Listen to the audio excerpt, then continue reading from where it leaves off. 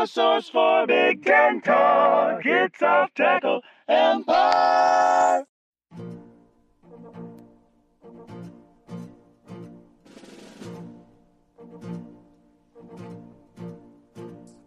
Welcome back to Off Tackle Empire, where we've gotten past the semifinals of the 2020 football season, and now we are ready to buckle down and, watch this sport that none of our teams play.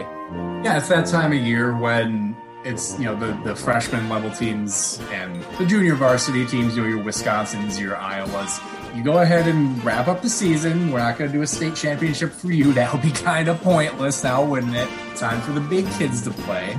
And yeah, it's that time of year because it's, getting the NFL playoffs. There's an expanded field there. We just riffed for a few minutes about, thank God the playoffs expanded so that we could see this 8-8 Chicago Bears team led by a resurgent Mitch Trubisky, who might just get to 50% completion on the year. I'm exaggerating. Maybe he's done that already, but you get the point.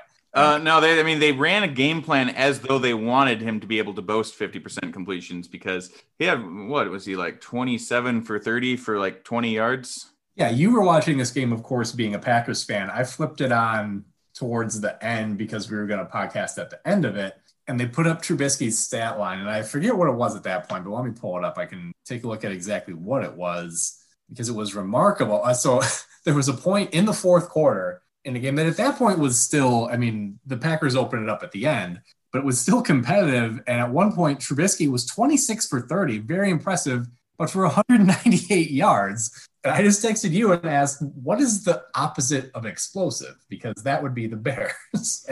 and you responded that you feel like you're watching Mick McCall. And it felt very Northwestern to watch that game, except that the Bears weren't winning. Right. Because they just kept getting 2.6 yards at a time. And they had the 16 points that Northwestern gets. The difference is the Packers aren't Iowa, so you can't hold them to 12. Well, not to mention, it would have been a little bit different if Marquez Valdes-Scantling hadn't dropped just a wide open touchdown that Rodgers, I don't know how he could have, the only way he could have put it on him any better, and this is probably what he'll have to start doing with that guy, is if he'd managed to get it stuck in between his helmet and his shoulder pad, like in his neck area.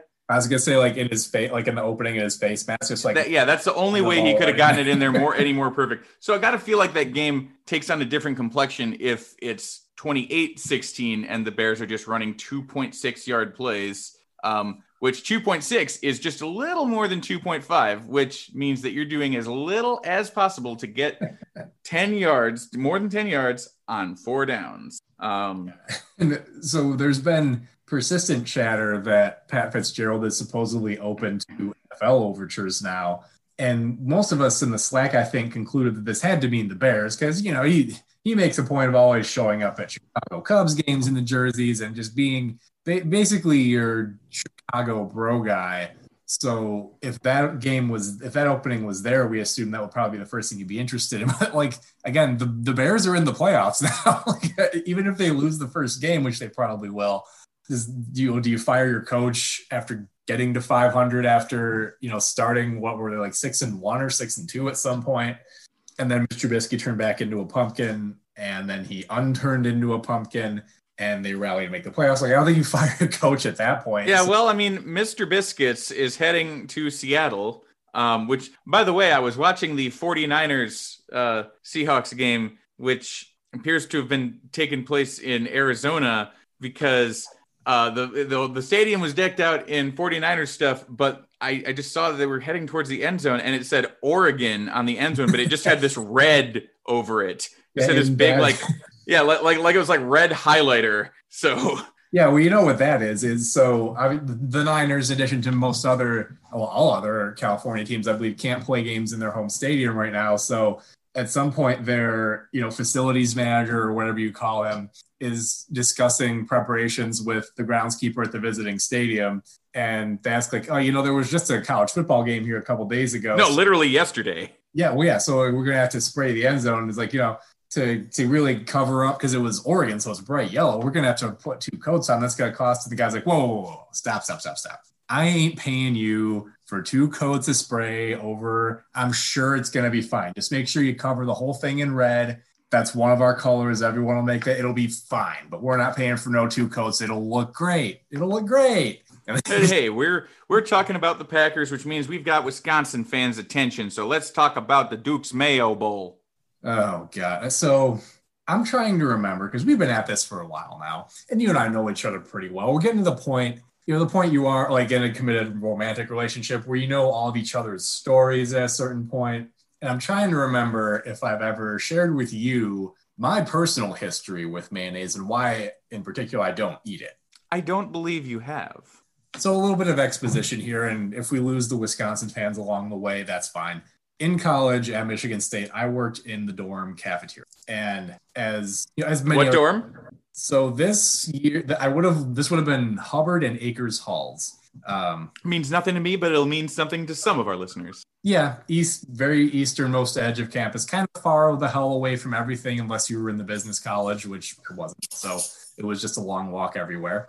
But being a dorm cafeteria, they were generally pretty accommodating with their workers' schedules, because if you have class schedule, it's going to be difficult, especially during the week, to work a 6 or 8 hour shift. So you would occasionally have shifts that were just like an hour and a half or 2 hours, because that was all that you had, that your schedule allowed for, and they were fine with that. And so it was a very good job for a college student in that way.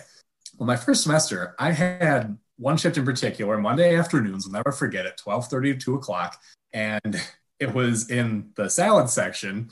And because that was a little bit after the lunch rush, there wasn't a whole lot to do in terms of actually salad bar. So what they had me do, because I was only there for a short period of time, was every week I was responsible for making the ranch. Most condiments they would bring in already made. Your ketchup, your mustard, barbecue sauce comes in these big plastic tubs. If you've ever worked in a restaurant, you know what I'm talking about.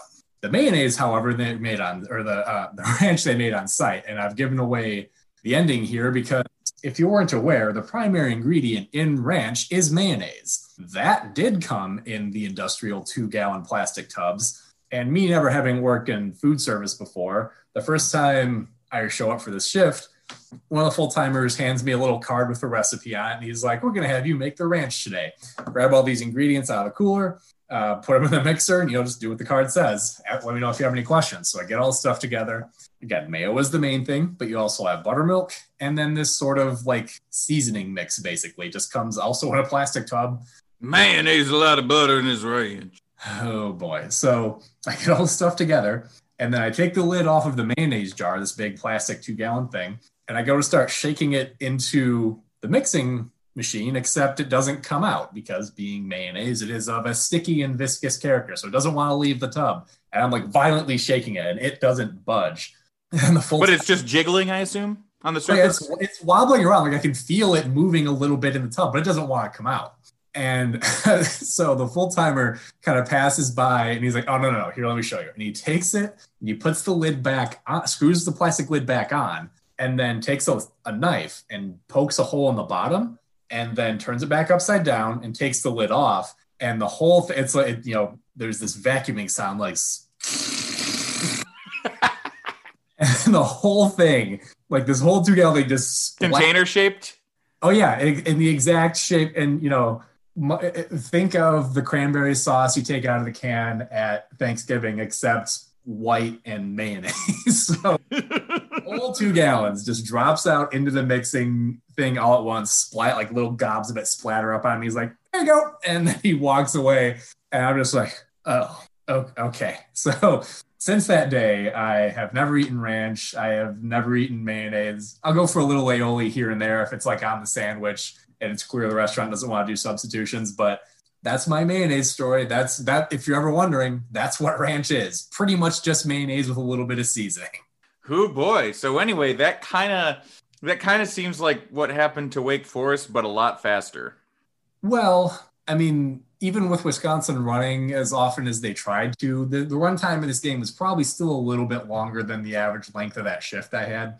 But yeah, so the problem here for Wake Forest, and look, they scored 28 points. So maybe it's fair to say that, look, it's not like they were completely shut down, but the reason that they eventually ground to a halt, because they scored 14 of those points on their first 2 possessions of the game. When they were running their scripted stuff, everything worked pretty well. But Wisconsin was definitely able to adjust to what Wake Forest wanted to do a lot better.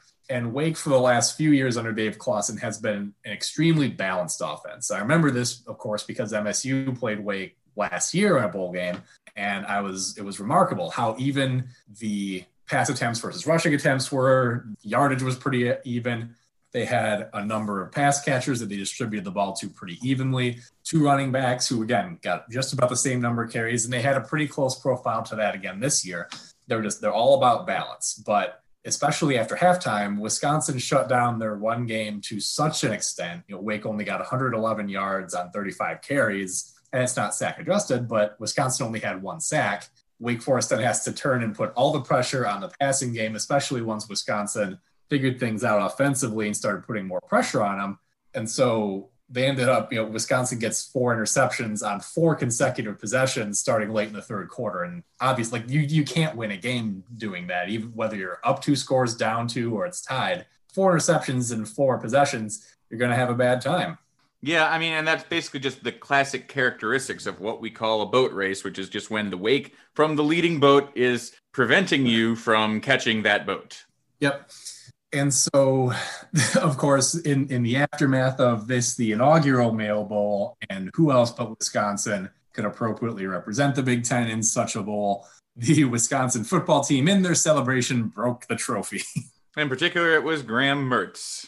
And then, perfectly, they basically taped a bottle of mayonnaise to the top of it in place of whatever, whatever normie, boring glass display was there. They just taped a bottle of mayonnaise on top of it. And I tell you, I get that it won't happen because the people responsible for making those decisions are the most boring, corporate neutrals that you will ever encounter. But if they had any sense at all, if they wanted to get their bowl in the forefront of college football's collective consciousness, they would run with it. This is the kind of goofy story that's at the origin of most of the trophy games that people care about, for example. And here's the thing. If any bowl game was going to do it, I think it would be this one, because I'm pretty sure it used to be the Belk Bowl, and they seem to have retained a lot of the same social media people because they are a very online and self-aware bowl game. Yes, we're talking about this bowl game like it's a person, but I mean, brands are people. Well, yeah, and in the sense that there is a person pushing the buttons on the Twitter account, there is a person that is responsible for this. And it was, the Belk Bowl once upon a time.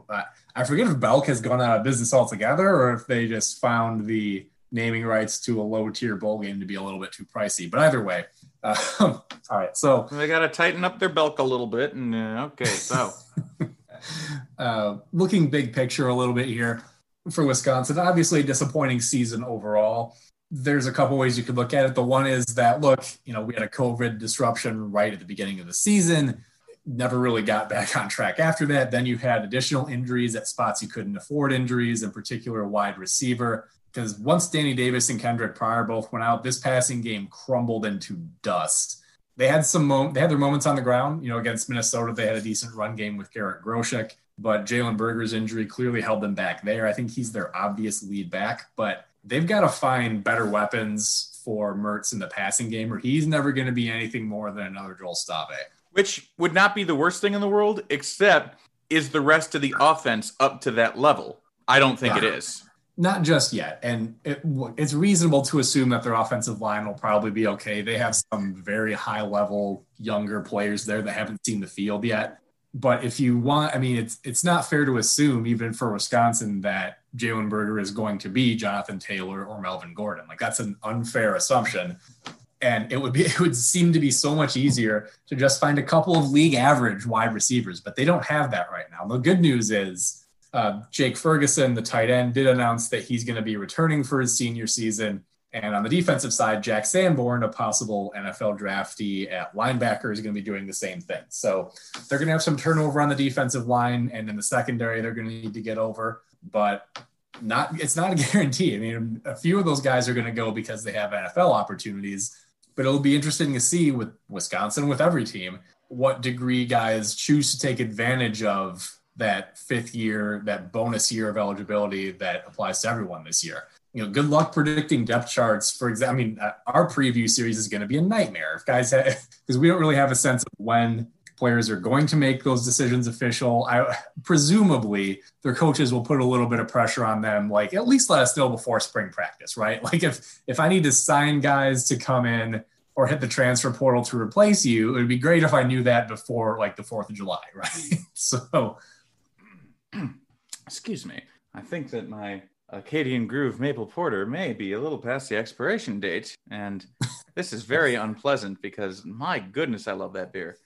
Man, liquor stores are doing this now where they're taking really good beers and just like, leaving it. Yeah, it's just like, okay, this didn't sell. When do we take it down? Never. When it sells.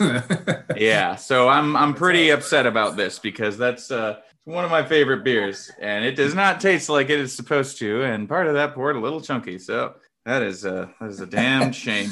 Hey, look, Oberon in January. Ugh. Man. Carrying right along here. Citrus Bowl outcome. Northwestern 35, Auburn 19.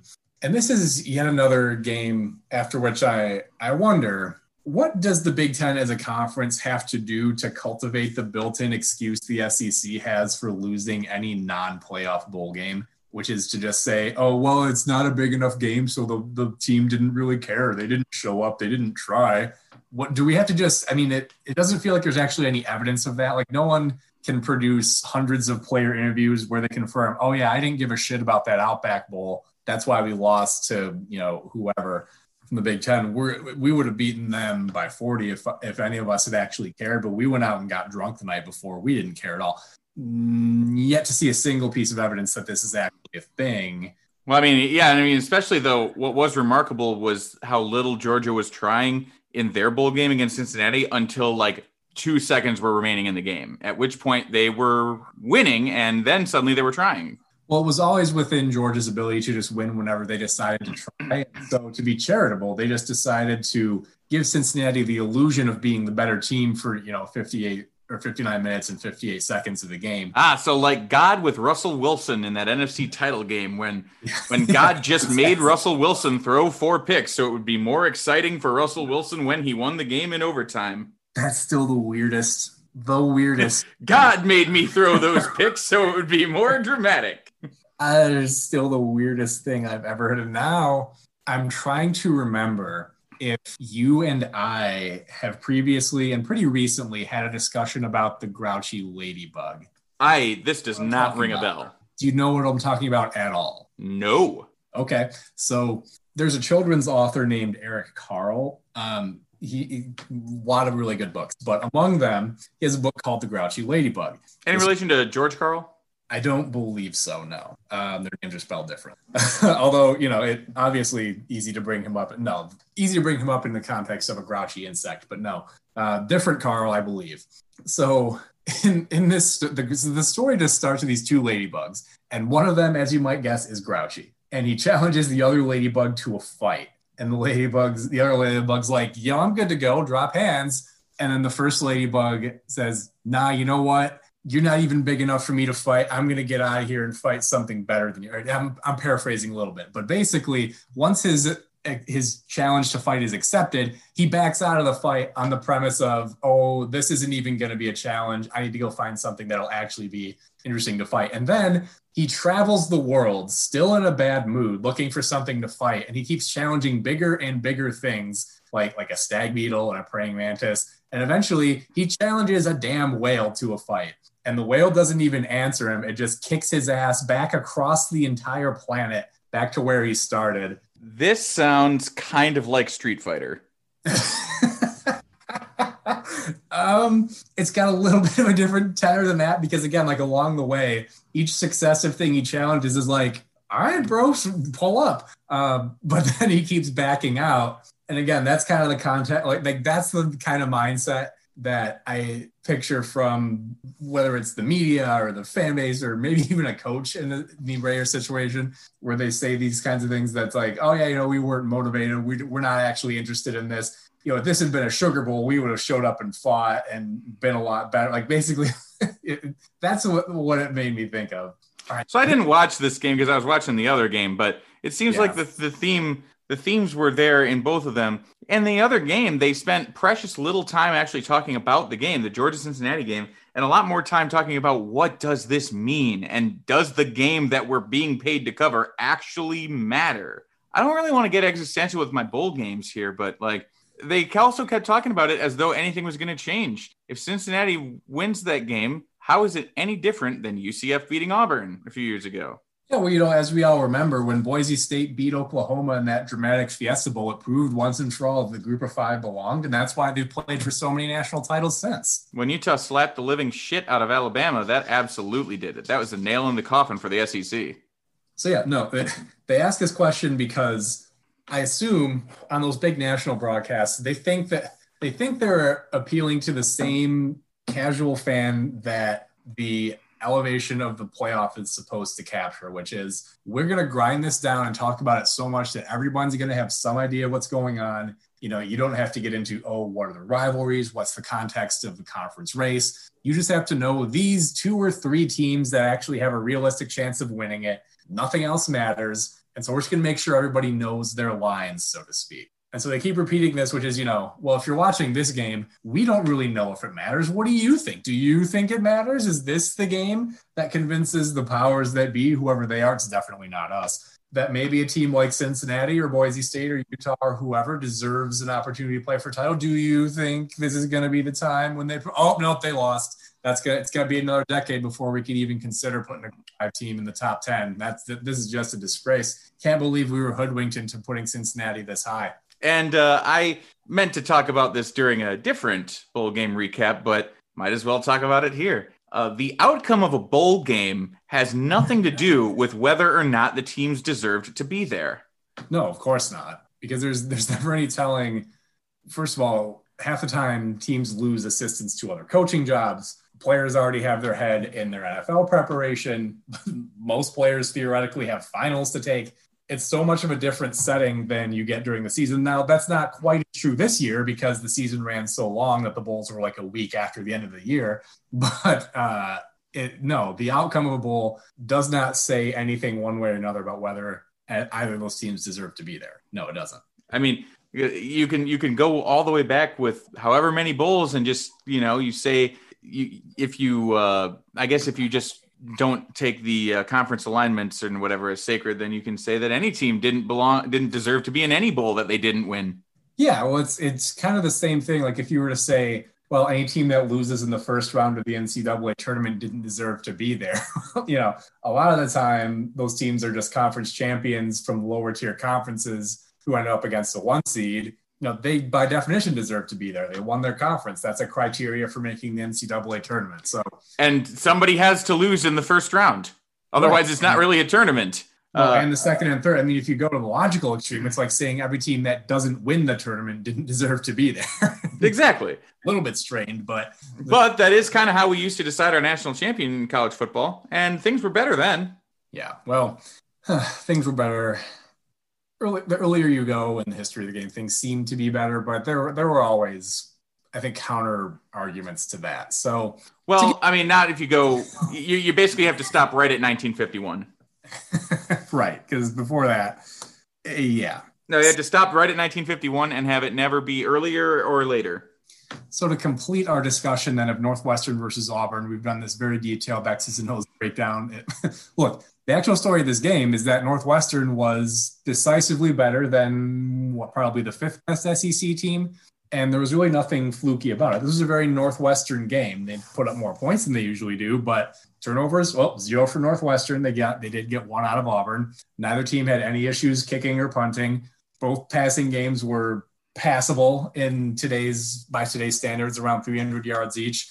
Neither team did much on the ground, but Northwestern stuck with it at a much higher volume and got just enough out of it, just like they always seem to when they win, to keep just enough drives alive to put the points on the board that were the difference. That's really all there is to it. Their run game was just effective enough to sustain enough drives to get them the winning margin. Well, the thing that I've seen reported is that in the week leading up to the game, nobody was really sure what to do. Kevin Steele was the interim head coach, but he said, and I quote, "I'm not going to play the part of the head coach in this game. I'm going to focus on the defense."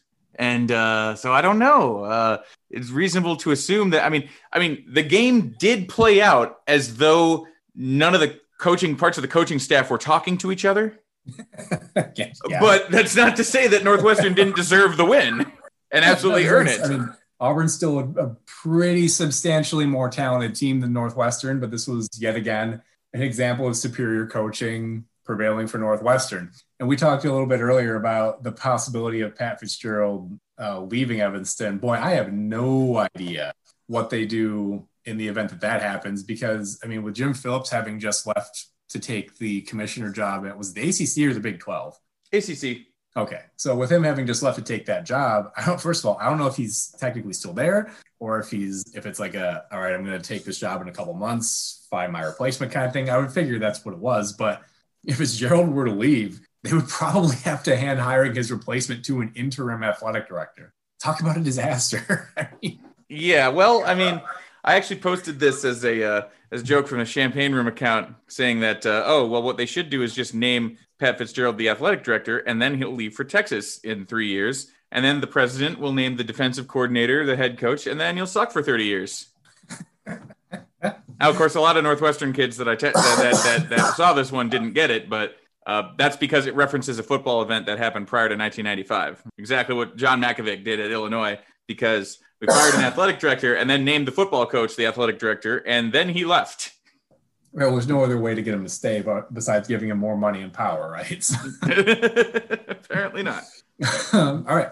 On to the Bloomington Onion Bowl, specifically the Outback. The Bloomingtonian Bowl. In which our beloved Hoosiers did fall short against Lane Kiffin's Ole Miss. That totally validates that Indiana was terrible, and that they actually turns out Ohio State was also bad, and Ohio State probably doesn't deserve to be in the playoff. Right. It turns out everybody who said Indiana was good was wrong, because they lost a football game. Yeah, by one score against a team with more talent than them. I meant to watch this game, and then I totally forgot it was happening, because I was already kind of starting to swirl into that existential dread, like, oh God, the holidays are over. There's not a holiday after this until shit, gonna have to wake up. Yeah. Oh yeah. That was the thing. Like, I'm gonna have to be up not only before 9. Like, not only can I not sleep until 9 o'clock every day, now I have to be showered and breakfasted and working by then. So anyway, to shake that off for just a little bit longer, we're here recording the evening of the 3rd. The sleeping hour before the return to work is upon us. There was a truly bonkers stat line in this game, though, which is that Whop Phillier, Indiana's probably best receiver, although, I mean, Freifogel really had a great season this year. But anyway, Whop Phillier, very important player for Indiana, had 18 catches in this game. Normally, you see a line like that kind of volume. 264, 3 touchdowns. Yeah, you think, wow, that guy absolutely shredded the opposing secondary, huge yardage all day, banner day for the passing game. No, those 18 catches turned into 81 yards. 81 yards? That's not really a fantastic rushing line. That's okay. That's 4.5 yards a catch. That's impossible. I have no idea how you would do that, even if you tried. No, I looked at this box score in a little bit because, again, I missed almost the entire game. I only saw the very end of it. There were a couple of negative yardage plays in there that is going to drag your average down, but it's just difficult to understand how, with so many catches, a guy as good with the ball in his hands as Whop Phillier didn't make more yardage with it. So, it's fair to say that with Jack Tuttle under center in for the injured Michael Penix, that Indiana's offense does not have the same vertical element that it did before. So pretty safe. Look, Tuttle wasn't terrible, but it's pretty safe to say that when Penix Jr. is healthy, he is the quarterback. There's not going to be a quarterback controversy the way there was with Penix and Ramsey, where you've got two guys who both have a strong hit. Now, it's going to be Penix's job as soon as he's able to do it. There were a few key moments that, it was kind of an uncharacteristic loss for Indiana, because this year they have been so much about making the play in the big moment. And of course, the biggest one was the very first one, when they go for the 2-point conversion to win it against Penn State, and they get it, the iconic play, Penix Jr. diving for the pylon. Whether you believe he made it or not, shout out to our Penn State conspiracy fans out there. Most of the season, they were all about making those plays. Even against Ohio State, they were so close. But in this game, all the key moments went against them.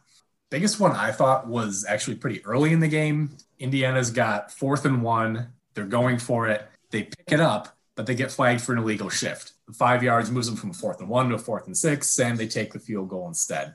That was especially important because even though, Ole Miss's reputation this year is basically they're like Memphis of the last couple of years, where they're just racing up and down the field, playing no defense at all. But their defense really, made IU's offense struggle. Like they ground them down to a halt, basically. In the first half, Indiana only had 2 drives that went more than 13 yards. One of those was that possession where they're getting close to the red zone. They pick up this 4th down, but it gets called back. That felt like a big moment that did not go Indiana's way, whereas most of this season, they've been getting those moments. So in Final Fantasy Tactics, your units have a couple of innate stat values, one of which is faith, which is an interesting mechanic because the higher your faith value is, the more magic has an effect on you. It's essentially how much you believe in magic, which means if your faith is high, then that means healing magic and buffing magic is very powerful on you and affects you greatly, but so too does offensive magic against you. So you lower your magic resistance with low faith, but also healing magic doesn't work that well against you. And essentially what happened here is that Indiana was magic powered all season and they ran into an opponent with low faith. Because all of that stuff, all of those things, all those times when you've been watching Indiana all year and you think they can pull this off, they couldn't pull it off. It just didn't happen. Just, the coins came up the wrong way. Yeah. And if you're talking about things that you want a game plan for, I kind of doubt that Indiana put together a lot of game film on Ole Miss's backup quarterback as their go-to receiver on the decisive drive of the game. Well, maybe they should have watched the Rutgers film more because that's the only place where I've seen that one happening. Oh, apparently so. Lang and Vedral, 2024. It's unfortunate because, Indiana, they had this breakthrough season. They ended a couple of these long losing streaks. For most of the, I don't think, even with this loss, I don't think there's any doubt that they're like a top 10, top 15 team this year. But losing the bowl game, they could not make it to Indianapolis. They didn't get to play Purdue, so they don't have the bucket. They tried twice and don't have the bucket to show for it for this year. Really, all that they've got in the trophy case, I believe, I don't know if Indiana has any other trophies I'm unaware of, but they get the whole brass spittoon out of this season. Like, that's what they have to put in the trophy case, which is kind of a bummer because the season definitely meant more than that, or at least it should have. And I understand if Indiana fans are still disappointed, but look, you got a lot of the things that you've been aching for so long. The fact that you weren't able to break through and get it all in one season, I think that kind of just makes the pursuit a little bit. This should put a little more wind in your sails to hope the next couple of years, right? Because I still can't get away from how much this Indiana team, where it is, reminds me of MSU in like 2010. I'm not predicting a run like MSU would go on from there, but the teams just feel so similar. Bowl games always seem so decisive and important right after they happen, but really, if you kind of look at the arc of history, they're more often aberrations than not. Yeah, in the entirety of D'Antonio's run at MSU, which I think as time goes by, I'm going to get over the dire circumstances he left the team in, especially if they actually turn it around a little quicker than I hoped. But if I think about his 13 years there, really, aside from the Big Ten championship games, which I think are kind of a different thing, a conference championship, he went to a bowl in, I think, like 11 or 12 of the seasons he was there.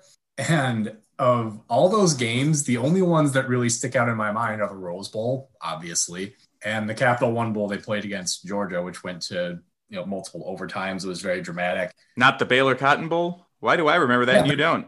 I remember it, but only because I studied this program closely. Like in terms of the moments that stick out in my mind, the Cotton Bowl was always, so it's like, all right, well, you took us to the Rose Bowl. We went to the playoff. We went to 2 Big Ten title games. Oh yeah, there was that Cotton Bowl in there too. Like that's like it's like the last thing in the series of major accomplishments. It was a fun game, don't get me wrong, but it just doesn't stick out the same way because the bowl games generally don't.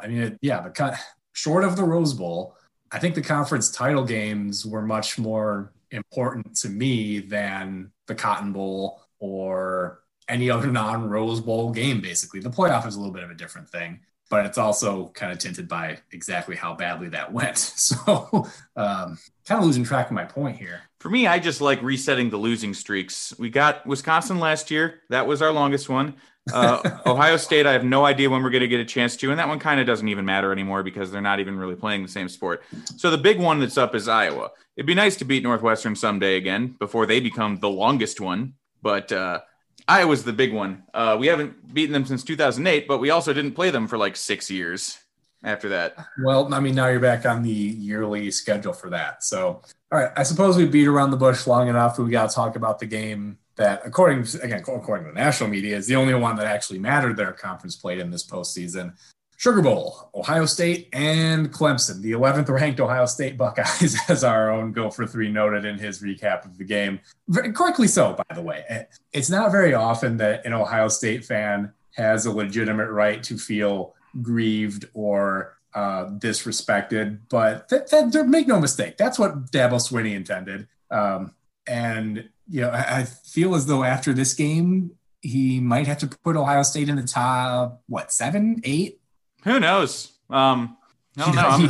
He has to release another ballot, and I can't wait. I just think it was really fun that both Dabo and Nick Saban thought that Alabama should play Texas A&M and Clemson should play Notre Dame. Like, both those coaches voted for that. Yeah, well, they both voted for what they wanted to see because they won that game already. So. Exactly. I would want to play against a team that I beat by 28. I also feel as though, and this is about the only thing I'm going to say about the Rose Bowl game, college football playoff semifinal from the AT&T Jerry Dome with the sunset over the Walmart. I'm going to vomit into my microphone. Featuring Alabama and Notre Dame. If you keep reminding me that Alabama and Notre Dame played the Rose Bowl in fucking Texas, I'm going to vomit into my microphone. Hey, did you happen to see that they actually put up a big picture of the Rose Bowl sunset in the fourth quarter of that game on the big Jumbotron? No, I didn't. I missed that. It overlooks a Walmart and a lot of other parking lots. And what was that? There's like a little like dental place. I don't know. It's just kind of in the middle of like a strip mall.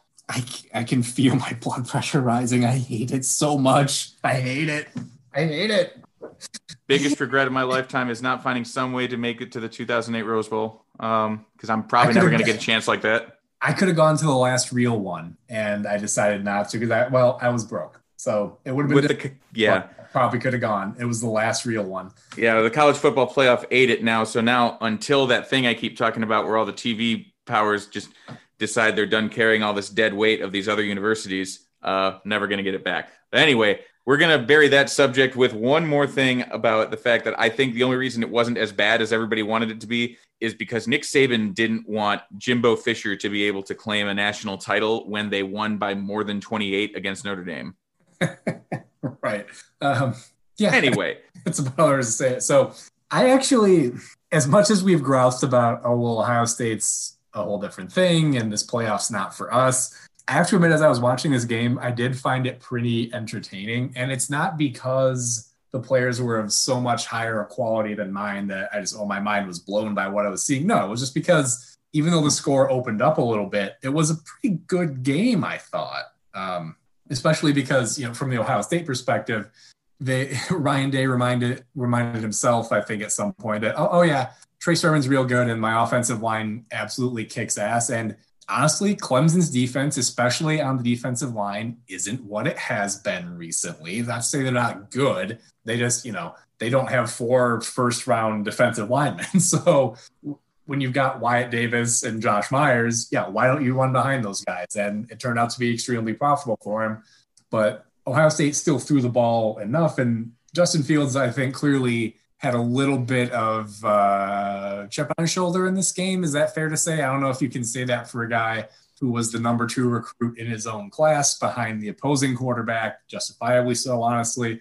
A guy who's still going to be a first-round pick, even if he's not the number 2 pick anymore. Like, a chip on Justin Fields' shoulder is very different than a chip on a shoulder for I am really sick of hearing those kind of narratives because it was like, okay, Aaron Rodgers had a chip on his shoulder from not getting an offer out of high school. That's reasonable. Aaron Rodgers has a chip on his shoulder because he wasn't picked first overall. He still got picked in the first fucking round and then ended up being like, imagine if he had not been picked by the Packers. Like, would he be in the league right now? Who knows? But in particular, in this case, it's like, oh, they thought I was the best, except for this one guy. There is no higher form of disrespect. It was like, Exactly. when everybody was talking about how nobody believed in Tim Tebow. He was a first-round goddamn draft pick. Everybody believed in Tim Tebow. People believed way more in Tim Tebow than they should have reasonably. Yeah, belief in Tim Tebow became an absolutely unreasonable thing towards the end when there was, because obviously, belief is what you have in the absence of evidence. The problem with Tim Tebow was the evidence accumulated after that. Right? It's no longer possible to believe in him if you wanted to keep your job as an NFL GM or coach. So all but just to say that, yeah, maybe it's a little bit ridiculous for a guy in Justin Fields' position to feel slighted or disrespected. Those concerns, by the way, have been entirely valid because even in this game where his overall stat line looks absolutely great, that interception he threw, though, was him heaving essentially a Hail Mary into triple coverage, which was easily intercepted and put enough wind in Clemson's sail that they've kept the game competitive for like 8 or 10 more minutes of game clock than they would have otherwise. So, look, this hesitation, the fact that he sometimes forces the ball, there were a couple other instances. He chucked a ball, I think, towards Olave on the sideline when he had his slot receiver on an underneath route that easily would have picked up a first down. They had to punt after that. There were a couple moments in this game that if you're an NFL team thinking about spending a top 5 pick on him, you could easily look at it and say, look, yeah, that's a concern. We'll note that. Doesn't mean they're not going to pick the guy because he's still the second best quarterback in this draft, but there's a little bit of concern there. I will say, however, that there is no doubt he throws a Rocky Lombardi level deep ball. Indeed he does. You laugh like I'm joking. All best to Rocky Lombardi, future Northern Illinois Husky. Hey man, that's a great destination for him, to be perfectly honest. Once upon a time. I'm not quite sure they're not exactly where they were 8-10 years ago, Well, but a MAC team that can reasonably compete. That's honestly, I didn't think Brandon Peters was going to go to Illinois. I thought he would go and just set the MAC on fire. And just Bowling Green Falcons, MAC, whichever division champions. Yeah, that's absolutely what I thought was going to happen. And one of the big moments in the game actually was that turned out to be a huge advantage to Ohio State was when what's the guy's name? Peter Skalski? I want to say Peter because that's a name that goes with Skalski. I believe so. Yes. Got ejected because all of a sudden the run defense was a lot less formidable. After that one. It's the second consecutive playoff level game that Skalski's been ejected from for targeting, which, if you want to say, oh man, it's a big challenge for Clemson. Maybe you should teach your middle linebacker defensive play caller not to target, because it absolutely was targeting. He had he had his helmet lowered like he was a bighorn sheep about to challenge somebody for dominance, and he hit Fields right in the kidney with it. So yeah, it was targeting. Usually that kind of thing doesn't get called because it feels like refs are only looking for the helmet to helmet stuff. But yeah, he lowered his helmet so far. I think the ref couldn't overlook it. It was a good call. And the thing is, we touched earlier about institutional commitment to football. Now, that play right there, that moment with Justin Fields was really a big indicator of what we're talking about because Justin Fields was able to successfully wave off all attempts at medical examination, and there still is no concrete diagnosis as to what happened to him because the point was never to find one. The point was for him to remain in the game. If that happens and it's Illinois beating Nebraska because Brandon Peters did the same thing, there's going to be a lot of very scathing articles written about the state of Illinois sideline and what the hell is going on here. But instead, basically, like our teams, Illinois football, Michigan State football, a lot of football, it's not worth jeopardizing these players' health for. But to national media, Ohio State football very much is. And that's especially true on the backdrop of the entire world facing a pandemic and we're still playing college football. It's true. It's more obviously true now than it's ever been before. We know for sure this is a thing that will not be sacrificed. That individual player was able to stay out there when maybe he at least should have gotten looked at a little more closely by trainers. That's not surprising at all. And yeah, I mean, they showed a couple shots of him on the sideline, and then I feel maybe this is the height of paranoia, but it feels like at some point the producer was like, "Stop cutting to him. He still looks hurt, and he's back in the game." Didn't notice that. And the question is, like, I'm sorry, I was just gonna say, like, he's taken some practice throws on the sideline. He's in obvious pain, and so the question then becomes, well, is he merely in bad pain, or is he actually injured? We're never gonna know. And the question is, obviously there's a lot more that Michigan could do, but is Michigan willing to be like this, to basically be a pro team? Like, because that's what it is going to take to compete with Ohio State. Really, Penn State's the only program that I could see doing that, but even they are going to be under more scrutiny because of that thing that nobody likes to talk about that happened 9 years ago. And even though it has nothing to do with how they're handling player injuries and stuff, it still casts a little bit of a pall on, should we trust them with everything? But that's the question. Institutional commitment to football. Are you going to be willing to do these things? Supposedly the Shane Morris moment was the final nail in Brady Hoke's coffin. I don't know if I buy that. That ship was pretty clearly taking on water by then anyway, but I don't know. I don't think that the powers that be at Michigan will put up with that. So, and it was an excuse to, I don't see where the difference is between what everything that was cited in the firing of Tim Beckman and exactly what happened on the Ohio State sideline. And yeah, it became way more compelling to watch. Now it's a great story. Justin Fields comes back and plays through injury, but we're examining this kind of knowing a little more about the game than what we're going to be sold by the talking heads on the major networks. So like that kind of highlights the difference, doesn't it? Yeah, well, and it also, again, the difference, I suppose, and again, without knowing the actual extent of what happened to Fields, I wonder if we're straying from the path a little bit here, but the difference between this situation and the one with Tim Beckman's Illinois is that there's enough in it for everyone here that they're all on the same page. Tim Beckman's tenure at Illinois was such a flaming disaster that the players didn't get enough benefit out of it to justify putting up with that. If Ohio State wasn't playing for a national title, presumably Fields would have said something, wouldn't have rushed back out there. He made his decision. Nobody held him down or shoved him back out there and said, "Look, kid, you got to play." So I don't, that's the biggest difference really, is there's something in it for him too. So that's the question is, are you going to be looked at as the caretakers of amateur athletes, or with the same level of scrutiny that the Pittsburgh Steelers got when a visibly confused Ben Roethlisberger still had the state of mind in a playoff game to socially distance from the training staff and make sure they couldn't check him for the signs of an obvious concussion that he had? Yeah. I feel like there's, again, I don't know if I want to go down this road without actually knowing what happened to Fields, but there's an obvious parallel there, right? Okay, so to get back to the X's and O's of this a little bit more before we get too far off the rails, Ohio State's defense did also impress a lot in this game. Now, again, you give up 28 points and you might think, well, that's not that great, but keep in mind, this is the obvious number one pick in the draft in Trevor Lawrence that you're facing.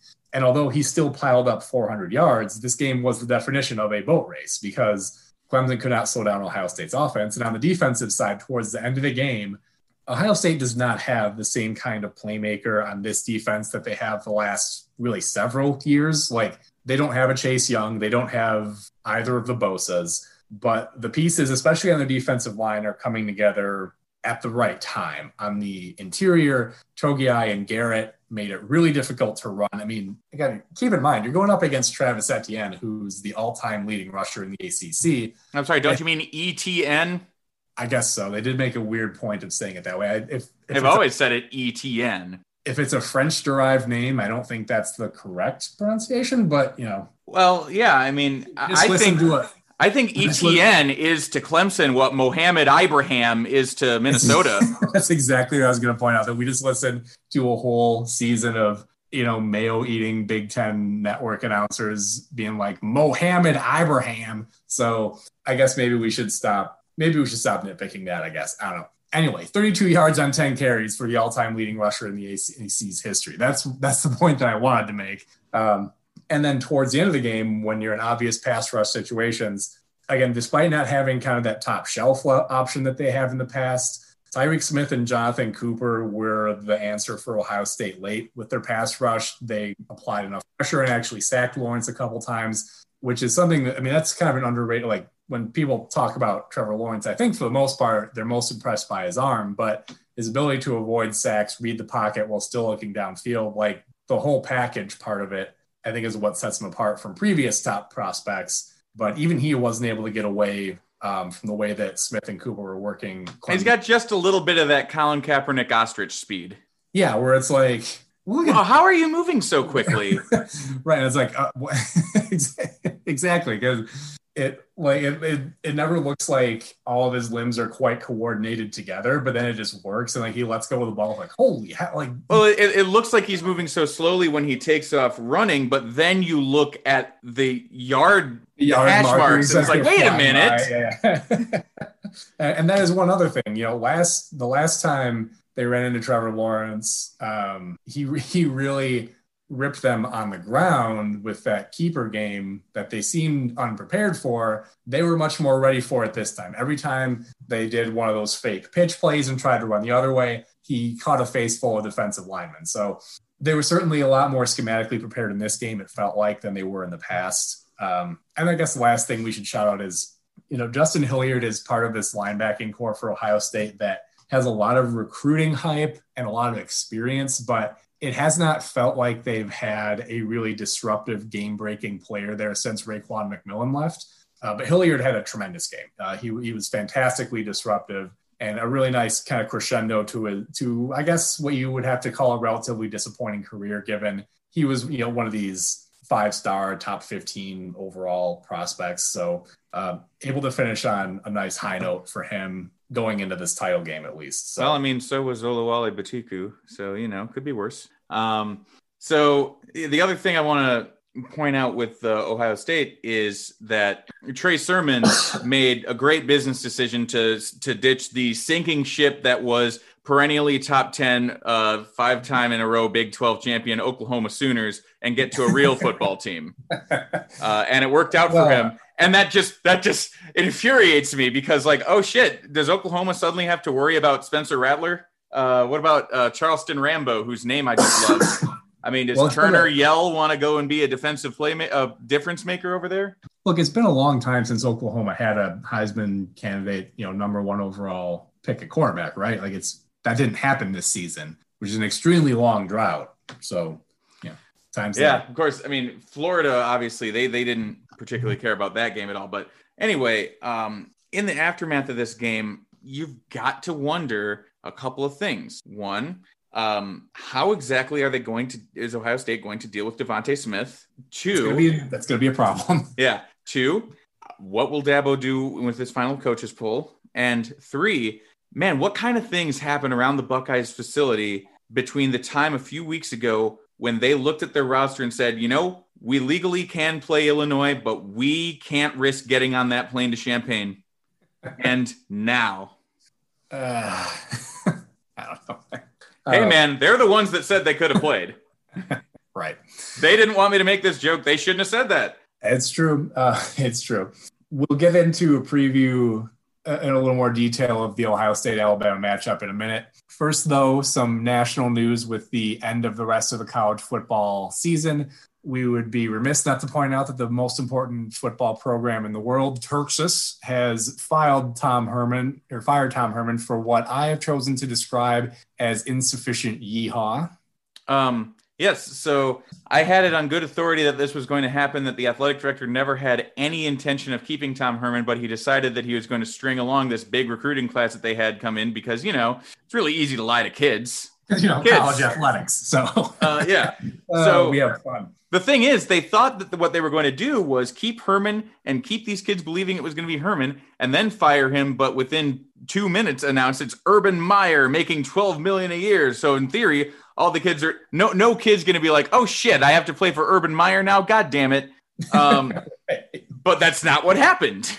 No, instead, more recently, again, the story just broke over the weekend. They hire Alabama offensive coordinator Steve Sarkisian. His history is well documented. I don't think there's any need for us to get into that. Because we've discussed him as a possible candidate for Illinois.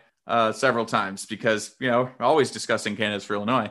But it's interesting. What basically, my source at Texas said was that the main reason Tom Herman was fired was because he was a huge asshole and a drunk who went 1-4 against Oklahoma. So you can do 2 of those things, but not 3 of them. You have to at some point beat your rival unless you're Michigan.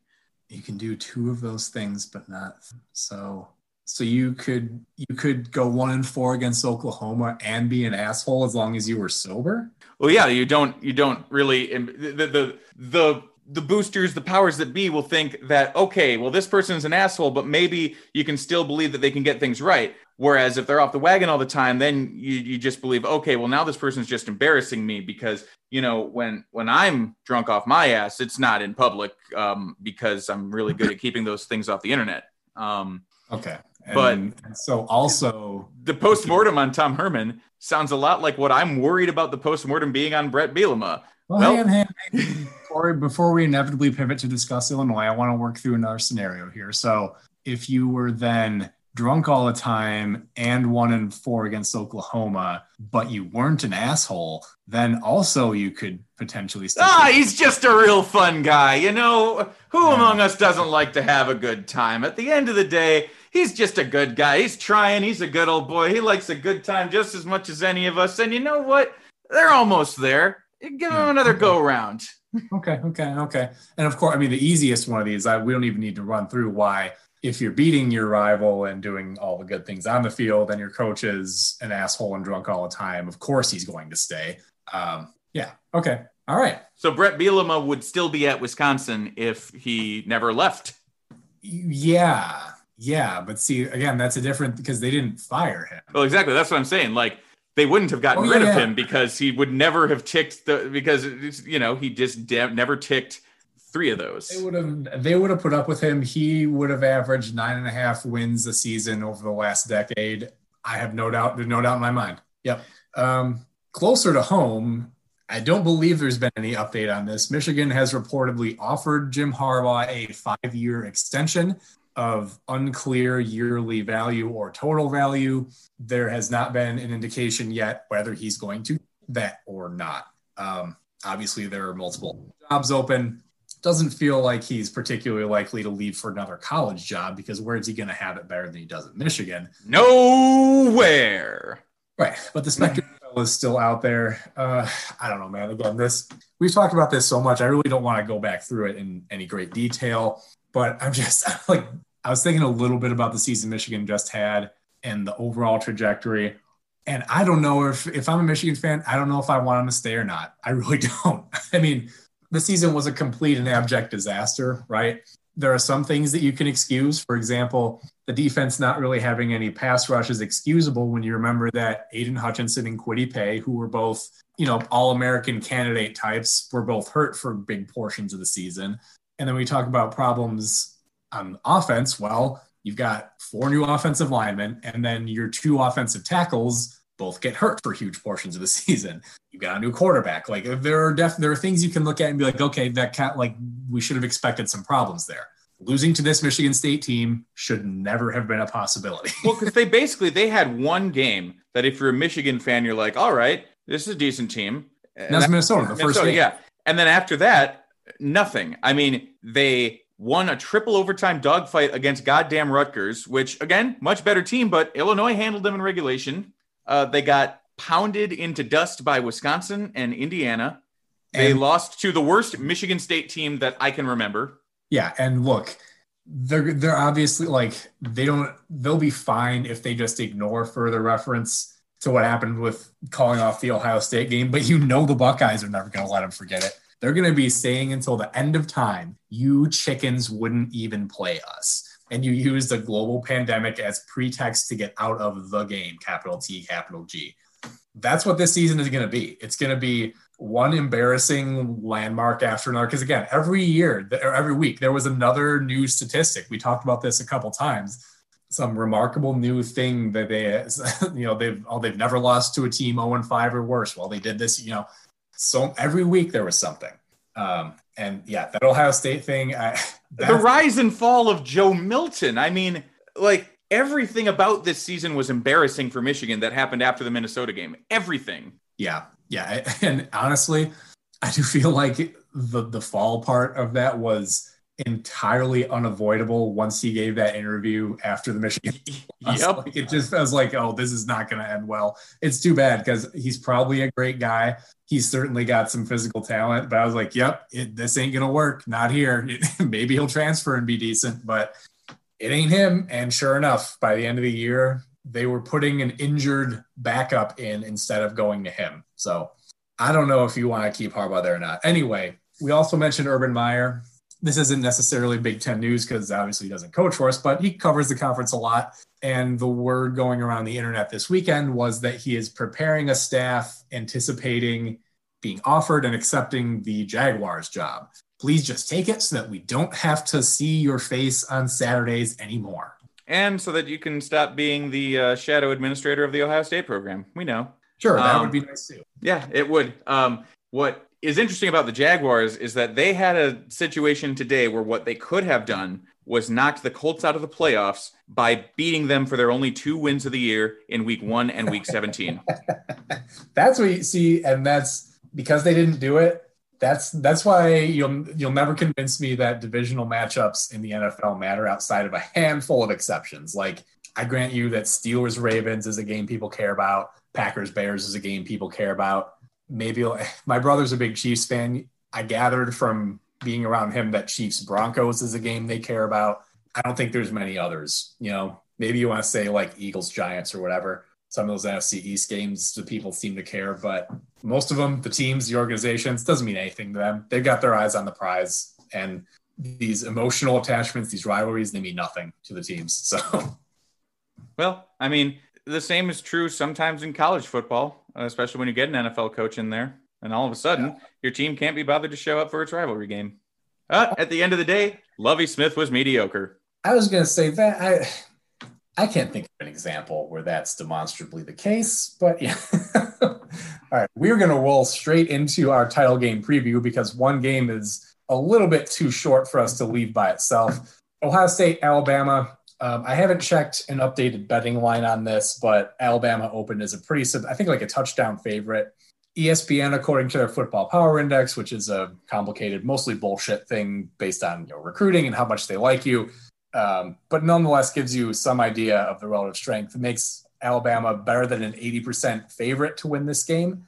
And that apparently would have been the case regardless of what happened in the Sugar Bowl, because that game between Ohio State and Clemson was essentially a coin flip, according to ESPN.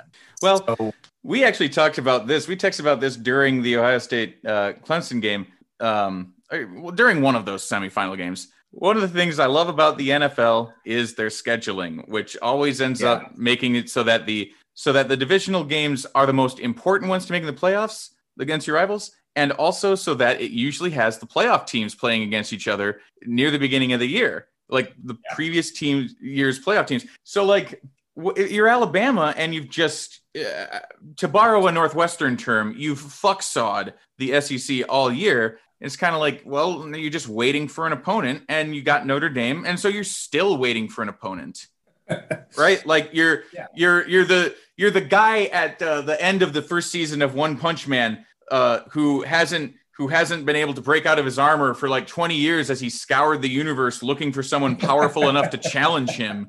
What else can you say about that? Like you're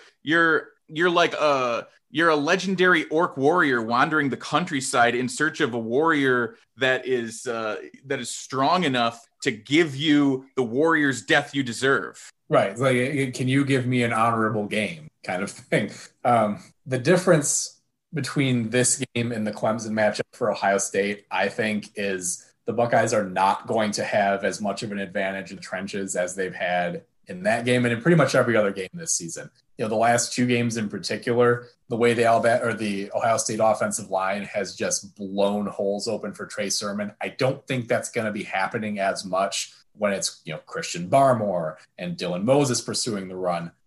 This Bama front 7 is probably not quite as grisly as some of the ones they've had in the past, but it's loaded for bear. They're going to hold up to the Ohio State run game pretty well, I think. And on the flip side, if you want to find somebody who's able to stand up to a guy like Wyatt Davis, Barmore is that. Oh, I'm sorry, that's the part I already talked about. So on the other side, their offensive line, Alex Leatherwood, they had a starter injured in the Notre Dame game. I haven't checked on his status yet, but across the front, they're big, they are capable. I think they said in the game against Notre Dame that Najee Harris is Alabama's all-time leading rusher now. I had no idea. Wow. I've gotten a lot of carries the last couple seasons, but I was like, and it was Sean Alexander's record that he broke. I'm like, yeah, I guess that's kind of the start of modern Alabama offensive history. Yeah. I guess it's true. I guess it's true that most guys only have like 1 or 2 seasons as the guy, because then the next guy's pushing you out to the NFL. So, exactly. What's amazing is the only reason that he hasn't been challenged for carries is because Trey Sanders had that ACL tear last year that kind of limited him. I don't know.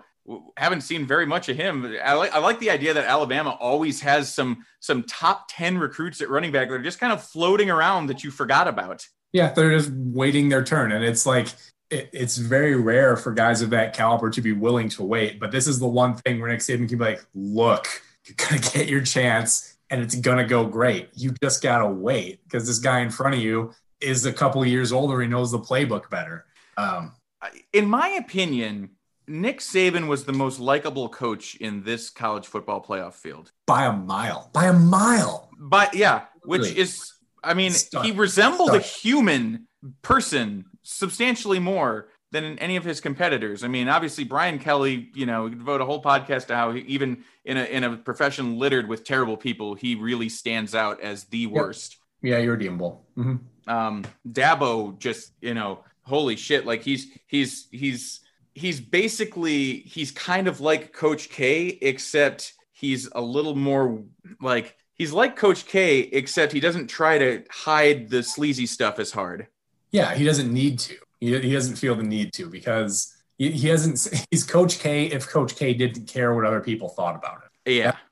So, yeah. And then, and Ryan Day had the whole pouting about the conference trying to keep his players safe at the beginning of the year thing. So he's on our shit list. Well, and then he said, my God, he said that Ohio State has the chance to go and win it all and write one of the best stories in sports. So we're going to have to hear about how it was, one, it was redemption because it was always redemption. And two, how back in August, everybody thought there was this pandemic that was really dangerous for people. And then Ohio State said, no, we want to play football. We don't care whenever you have to count the cost, it's worth all this loss so we can play football. There is no pandemic. And then people started to realize there is no pandemic. Let these brave young men play football. And they footballed, and Nebraska was right there with them. And at the end of the day, they won the national title to prove that there is no pandemic. There is only football. Football is the only thing that's infecting and killing hundreds of thousands of Americans.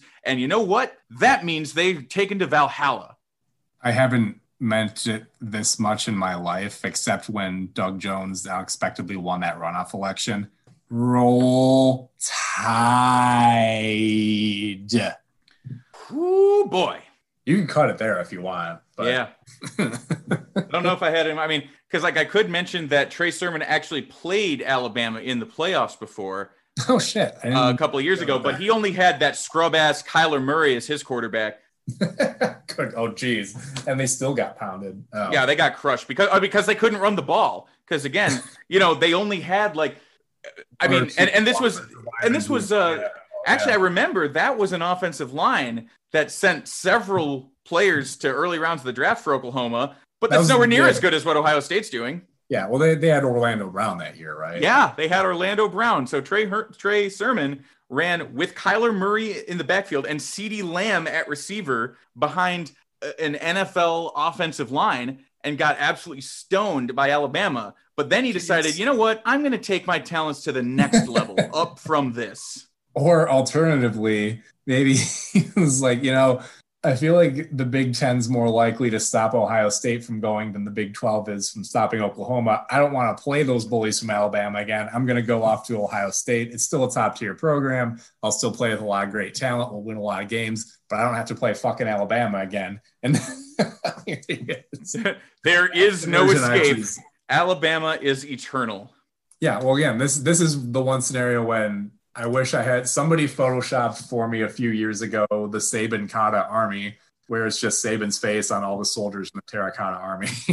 Yeah, that's more or less what we're dealing with. My goodness. The thing is, what we're missing here, and this is what this preview is going to take the place of, is usually you get, in years past, in the middle of the week, you used to get a roughly 4-hour long national title game preview show. And there would also be like a MAC team playing a Sunbelt team in the background, but nobody was talking about that. Like they just be showing a MAC team playing a Sunbelt team or whatever the hell the thing was, while they talk about the national title game. It was always weird because it was the GoDaddy Bowl. Yeah.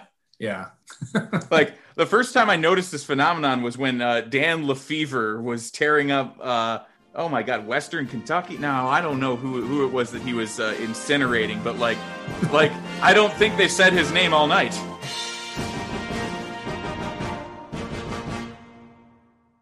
Your source for Big Ten talk. It's Off Tackle Empire.